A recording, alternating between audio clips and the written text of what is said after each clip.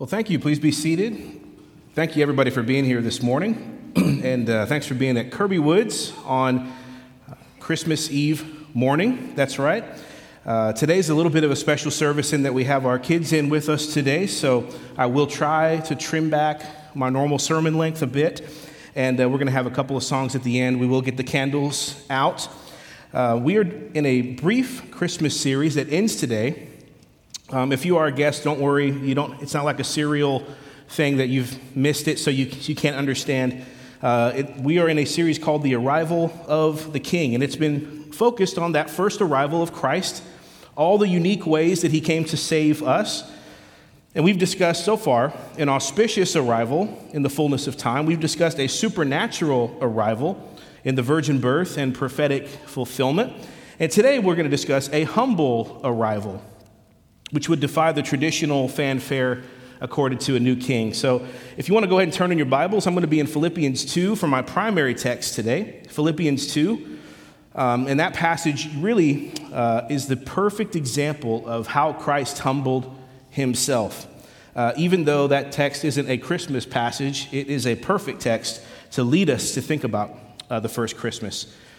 I would say that as we think about our theme today of humility, I would say that being humble, though it's less and less common in our culture today, is still at least an aspiration. People still at least want to pretend to appear humble. Can we agree upon that? So a couple of examples of how that might be. So presidential debates, insert collective groan, are a proof that candidates still try to do this. They all basically try to convince you that they come from humble beginnings.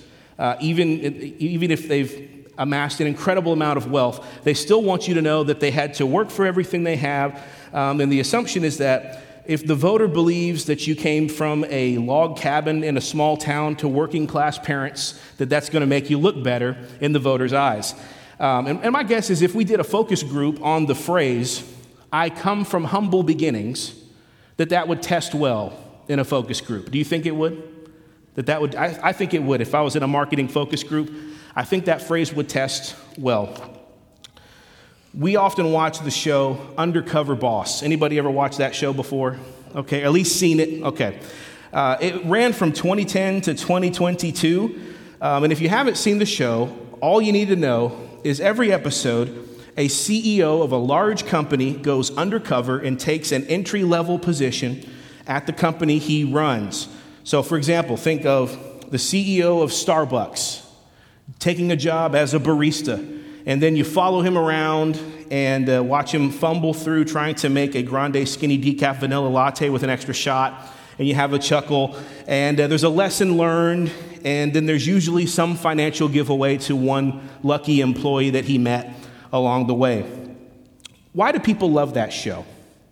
Why has that show been on for 12 years? I would argue that deep down in us, there is a recognition that someone who is exalted and then willingly humbles themselves resonates in our hearts. Perhaps there's a part of our hearts that is just naturally bent toward longing for the ultimate story of the ultimate undercover boss who left the exalted throne of heaven and walked among us, giving us a gift beyond what we deserved. Jesus comes from humble beginnings, as we will discuss today in the Christmas story. And that's really the first point that I want to make to you today as we get into our outline. If you're taking notes, that's going to be on your bulletin handout on the back if you'd like to take notes. I want to show you 3 humbling things that Christ embraced for us. Number 1, a humble existence. A humble existence. At the conclusion of today's service, we're going to read the Christmas story as we pass our candles out from Luke chapter 2. And you know how that story doesn't go? It doesn't go, "In those days there was a great celebration in the royal palace, for the queen had given birth and called him Jesus. She wrapped the baby in Egyptian silk and laid him in a handcrafted artisan cradle. They were surrounded by servants who waited on their every need." Is that how it happened? No, that's not how it happened. That may be how traditional kings came into the world, but not the King of Kings. Jesus was born in Bethlehem, a small town, in a spare room, in a manger. because there was no room for them in the inn where they sought to stay. He was wrapped in strips of cloth. The first group of people to rejoice at his birth outside of Mary and Joseph were who? Shepherds. Not the big hoopla celebration that typically accompanied the birth of a king. This was a humble arrival. So I want to look at our primary passage, Philippians 2, 3 through 8, authored by the Apostle Paul. And again, in this context, he's actually giving Christ as the example of unity in the church. He's telling the church how to have unity, and he says, if everybody just took on the mindset of Christ, you'd be okay. But in that example, he actually gives a really good incarnation story. So let's look at that, Philippians 2, 3. Paul says, do nothing from selfish ambition or conceit, but in humility count others more significant than yourselves. Let each of you look not to his own interests, but also to the interest of others. And then it's almost as if he pauses here, takes a breath, and says, now what's an example that I could give them of someone who did that? Oh yeah, verse 5, have this mind among yourselves, which is yours in Christ Jesus, who though he was in the form of God, did not count equality with God a thing to be grasped, but emptied himself by taking the form of a servant, being born in the likeness of men, being found in human form. He humbled himself by becoming obedient to the point of death, even death on a cross. I want to focus on verse 6, that though Jesus was in the form of God, he did not count that equality with God as a thing to be grasped, but rather emptied himself. Just so you know, there are volumes of theological textbooks on that very phrase. So I'm not going to get into all the depths of what that means, but here is what you need to know. Jesus, who was God and was equal with God, did not grasp at that equality with God as an escape mechanism for the difficult task ahead. That's what that means. So let's talk about that word grasp. It's a great word coming from the Greek, which means to seize up, to quickly snatch something away. Paul is saying Jesus did not aggressively snatch, seize, or hold on to his exalted position with God to prevent him from serving in a humble way. He did not say, do you know who I am? He did not say he was above the task presented to him. But rather, when God the Father sent Jesus on a mission into the world, into the sinful world, in the form of man, we are told Jesus emptied himself instead. He made himself lower. He set aside exalted divine privilege that was his as the true Son of God and accepted the role of Son of Man. And I believe that to truly, truly understand, see, I can tell you that and we can have a good time and you'll say amen, but to truly understand how big a deal that is, you have to ask the question, what was Jesus doing before he was born in Bethlehem? Think about that. Most folks don't give a whole lot of thought to the fact that Jesus was not created when he was born in Bethlehem. So what was he doing? Well, our answer can't be he wasn't around or that he didn't exist, because John 1:1 says, in the beginning was the Word. In John 8, Jesus said, before Abraham was, I am. And if Philippians 2, which we just read, is true, it says Jesus took on the form of a servant, being born in the likeness of men. So we know Jesus existed before he was born in Bethlehem. John 17:5 lets you peek in on a little prayer that Jesus had with God. And it tells us something important. Jesus prayed this, now Father, glorify me in your own presence with the glory that I had with you before the world existed. Jesus is telling us where he was before he was born. If Jesus prayed, Father, restore me back to the fellowship that we had before creation, what does that mean? Jesus was with God before he entered the womb of Mary in Bethlehem. That means in order for Christmas to happen, Jesus left the blessed presence of God, the Father. He left the perpetual singing of holy, holy, holy in the throne room of heaven without a trace of sin, set aside the perks of royalty, and entered the womb of woman. He was born and wrapped in strips of cloth, laid in an animal's feeding trough in the overflow area of their lodging because there wasn't enough room. The adoring voice of 10,000 angels were replaced by Mary, Joseph, and some shepherds, straight from their fields. I know that when we watch Undercover Boss, it's a big deal if the CEO of Yankee Candle or 7-Eleven or the Dollar General Store drops in and puts on an apron and goes to work. And it's supposed to be like, wow, look at this wealthy, exalted man acting like a normal person. It's compelling. But how much more compelling is the God of the universe entering Mary's womb in Bethlehem and becoming an actual man and taking a job as a carpenter? Jesus didn't grasp at equality with God as a pretense for rejecting the mission to save the world. He made himself low. He accepted the humble task to serve you. Mark 10:45.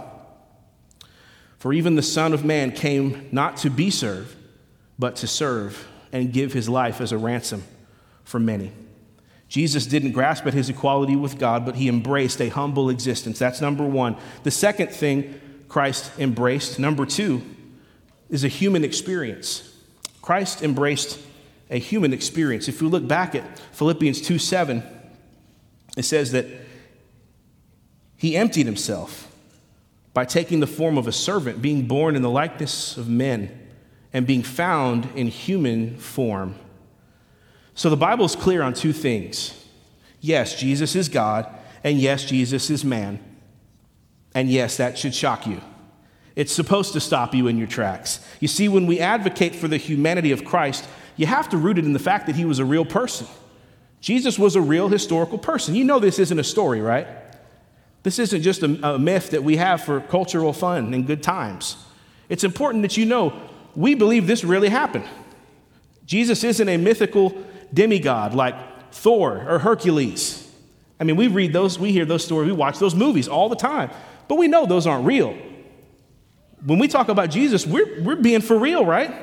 We really believe he was a historical person, just like George Washington or Walt Disney, except without the fullness of God. Jesus was without sin. He was the fullness of God. You know, I've always thought if Christianity was fake and it was made up by zealous disciples of Jesus, as some suggest, they picked a really strange origin story, didn't they?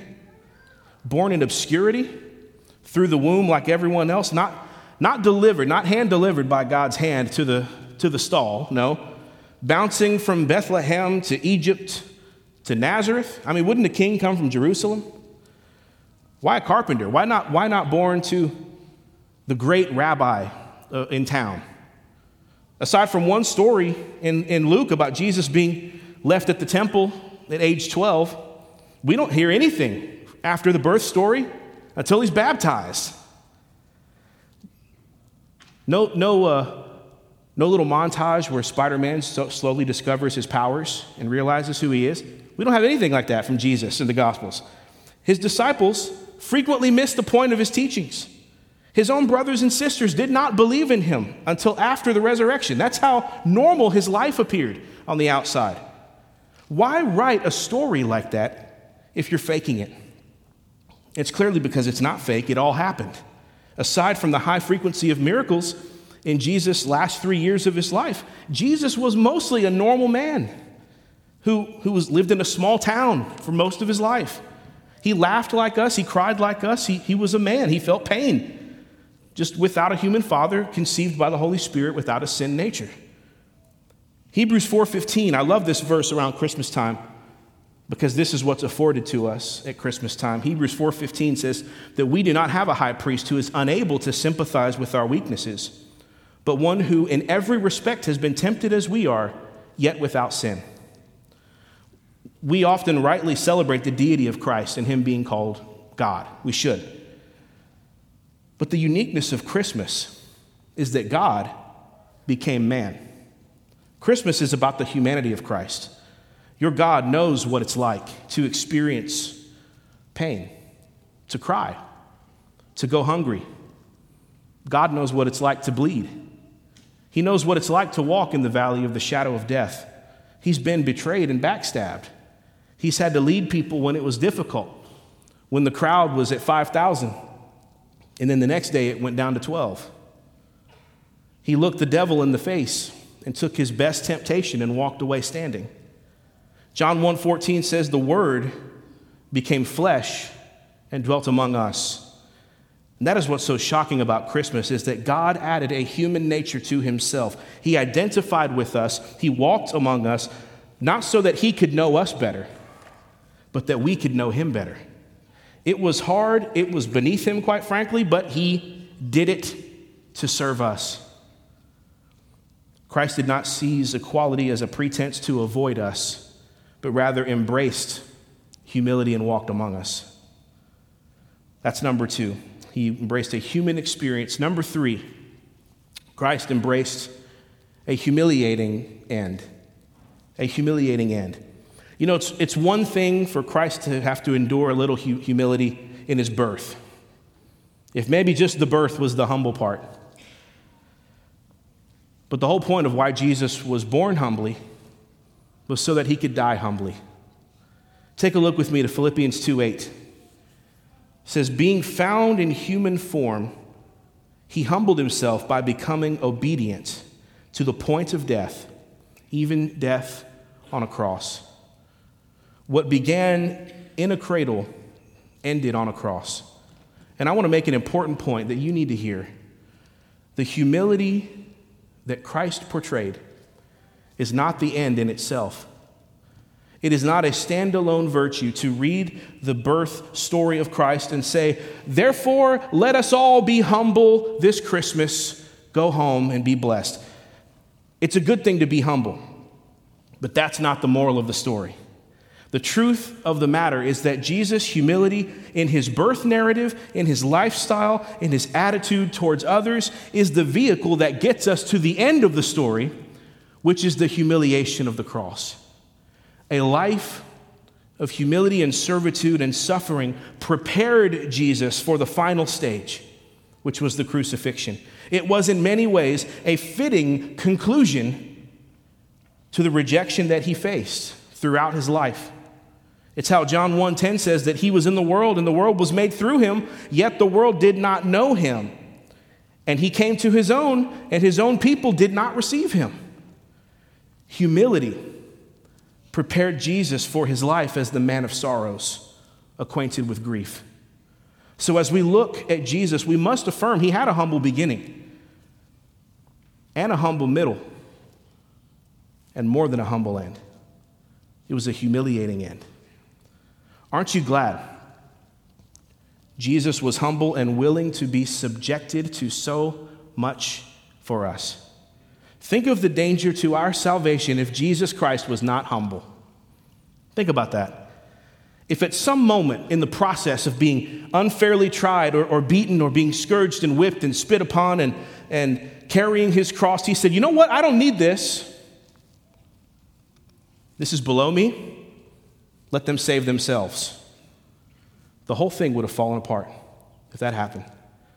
If you look back at Philippians 2:8, it says something interesting, that Jesus humbled himself. You know, there's a big difference in being humbled and humbling yourself. Those are very different things. If you are humbled, usually the story begins with you thinking that you're hot stuff, and then you get cut down to size and embarrassed. You ever watch like boxing or UFC or something, and they bring the two fighters nose to nose? I hate that moment where they stand in front of each other and they kind of face each other, and it's like, why do you do this? You're inviting fights, but I guess that's the point, ratings. Okay.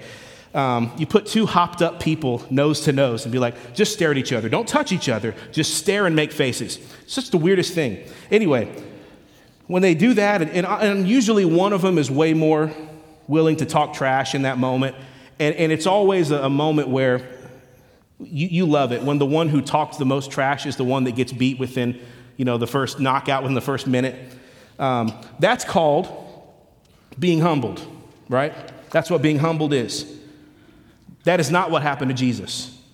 Philippians 2:8 says, Jesus was not humbled, rather he humbled himself. He did what Paul described in verse 3. In humility, count others more significant than yourself. Think about what Jesus did for you. He counted you more significant than himself, suffering for you. He humbled himself to death. You know, I've not looked at many death certificates in my life, but I would imagine never in the history of mankind has cause of death read humbled to death. But that is exactly what happened. He consistently puts your needs above his own. Your need for salvation is above his need for comfort. And it took him to the cross. Christmas makes very little sense without the cross when you think about it. God becoming a baby is amazing. But for what purpose? Why? Some wise men traveled and gave gifts? Okay. Some shepherds and angels sang in a field? Okay. Prophecies were fulfilled? Okay, I'm interested now. A virgin conceived a child? Amazing, I grant that. And sadly, that's where many Christians leave their understanding of Christmas. Good information, legitimately impressed, but I hope you see that that's the beginning of the story that would bring about your very salvation. It's the arrival of the King. And so, church, I hope that you see a Savior this Christmas who embraced a humble experience, a human experience, and a humiliating end for you.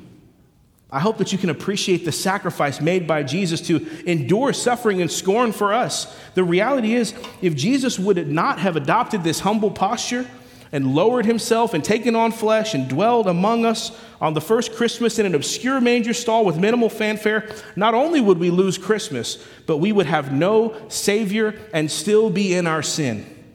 But the good news of Christmas is the good news of the gospel that Christ did come. Our King has come, and our King will come again. Philippians 2:9, let's not forget the end. Philippians 2:9 says, therefore, God has highly exalted him and bestowed on him the name that is above every name, so that at the name of Jesus, every knee should bow in heaven and on earth and under the earth, and every tongue confess that Jesus Christ is Lord to the glory of God the Father. That's where this is all headed. Praise God for Christmas and the fact that our humble King arrived. He was humble in birth. He was humble in life. He was humble in death. But church, listen, he will be triumphant in return, and his full royalty will be on display. So how about this Christmas, if you've never bowed the knee to Jesus with all your heart and said, Christ is Lord, forgive me, make me clean, take me in. If you've never said that, how about you receive the greatest Christmas gift of all today and receive Jesus Christ as Savior and Lord? Let's pray together.